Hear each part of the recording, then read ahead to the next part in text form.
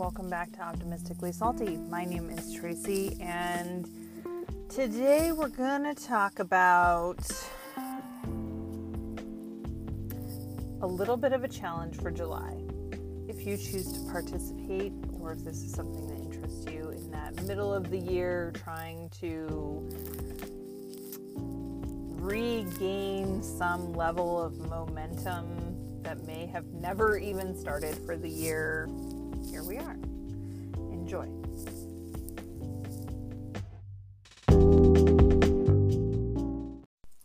Welcome back to Optimistically Salty. My name is Tracy, and today we're going to talk about July. I'm glad sometimes that this is a podcast because I'm making a lot of like weird jazz hand gestures right now, and you're missing it, but they're really great. For the month of July, because I have recently accrued a little extra self-knowledge, I am trying to manage my life a little bit differently. I'm trying to stay in my own lane more often. I'm trying to get a little bit more solid about what my goals are for myself and for my life. And I'm trying to use some different techniques to better manage my time and to get the things done that are important, because I'm really good at being busy and somehow not accomplishing the things that move me towards the goals that I have vaguely set in my mind. So I know that I have a hard time with things being concrete. As soon as something is solid, like I'm like, this is my goal, I run the other direction. So recognizing that I need it to be, this is the direction I'm heading, as opposed to this is the specific goal I'm setting, has to be part of the equation. I'm recognizing that when I am trying out new techniques, they are definitely going to fail at least 3 times before I can kind of figure out all the tweaks that I need to make to have them be more successful. And, well, let's just get into it. Let me talk about some of the techniques that I've been utilizing. So, first up is the Pomodoro, which is all about using a timer, specifically a tomato timer, if you can find one, to... Wait, did I say Pomodoro? Now I'm wondering, is that a hat or a tomato in Italian? Awkward pause. Brain can't remember. All right, well, there is a system where you use your tomato timer, you set your timer, and you give really intense focus for whatever amount of time, and then you give yourself a timed break. So I have started working with that. It's not going great because I am having a hard time figuring out the right times as far as how much time I can spend intensely focused on a certain topic.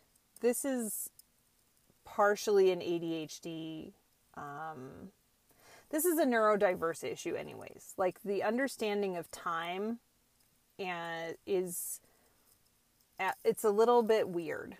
I always under or overestimate how much time something's going to take.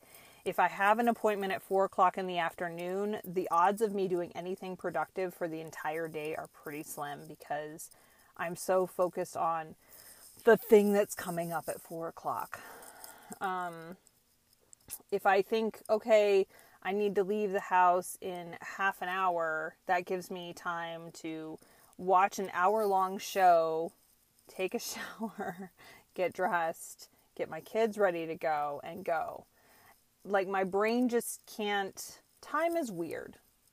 So using a timer to manage my time feels like all I want to do is rebel against it. But what happens when the timer goes off is I get a break. So I get a reward.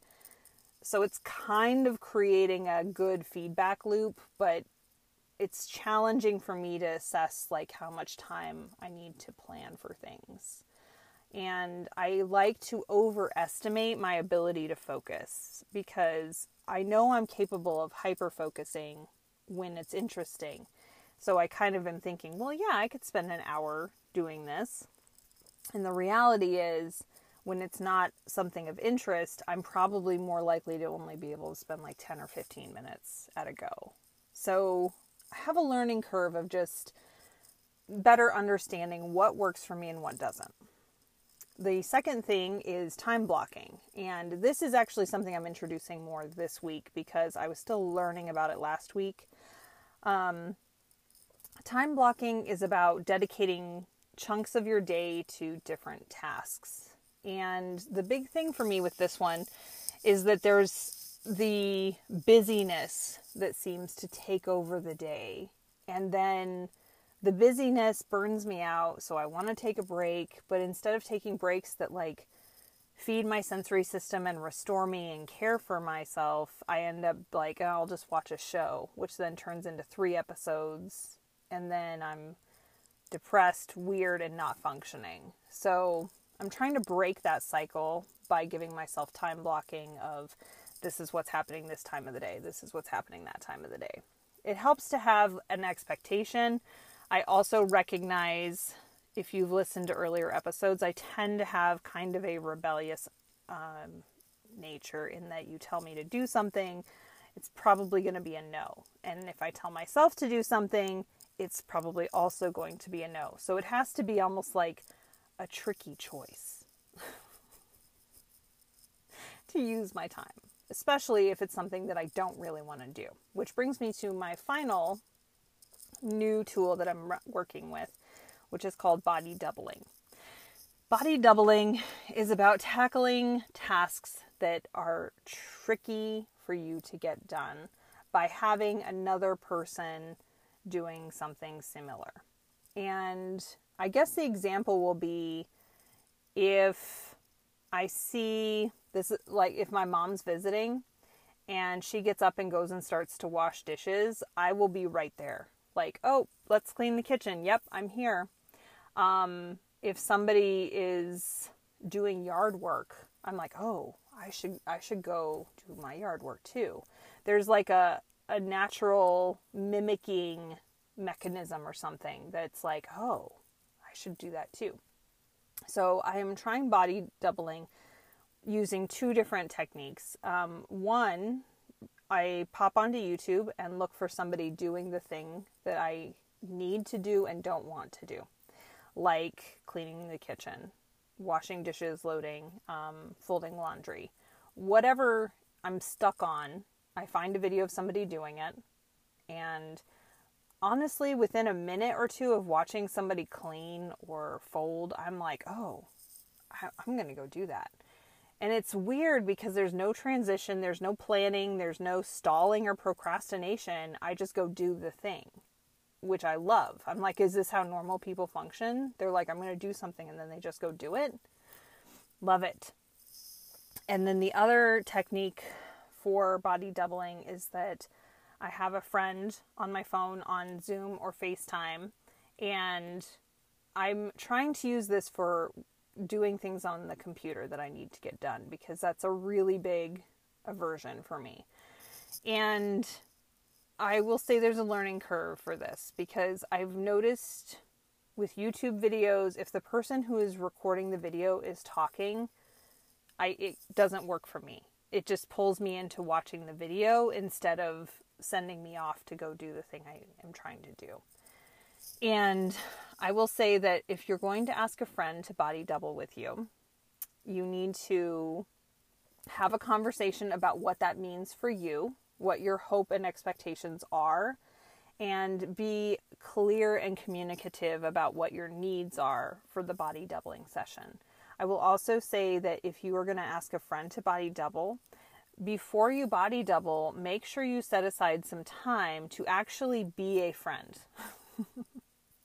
To actually catch up with that person and let them in on what's going on in your life and just get connected a little bit. Because otherwise, as soon as you see each other's faces on the screen, there's like the desire or need to connect. I originally heard about body doubling when I was diagnosed with ADHD and I started following a couple of people on Instagram. And there was a girl who offered a service of body doubling. And I don't know if it would be better or worse to have like a stranger body doubling with you, or to join in on like a group that's like, hey, we're joining up and we're all body doubling. I might try that later in the month, but my plan for this week is to attempt to body double again with my friend Tina. I'm going to be using YouTube at least once a day to body double to try to get some things done that I've been avoiding. But the big thing for me, it is currently the weekend.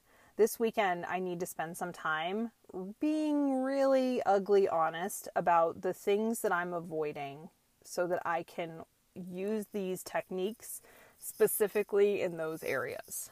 Because some things, even though they're annoying, because they're routine, it's easy for me to get them done. Like pet care.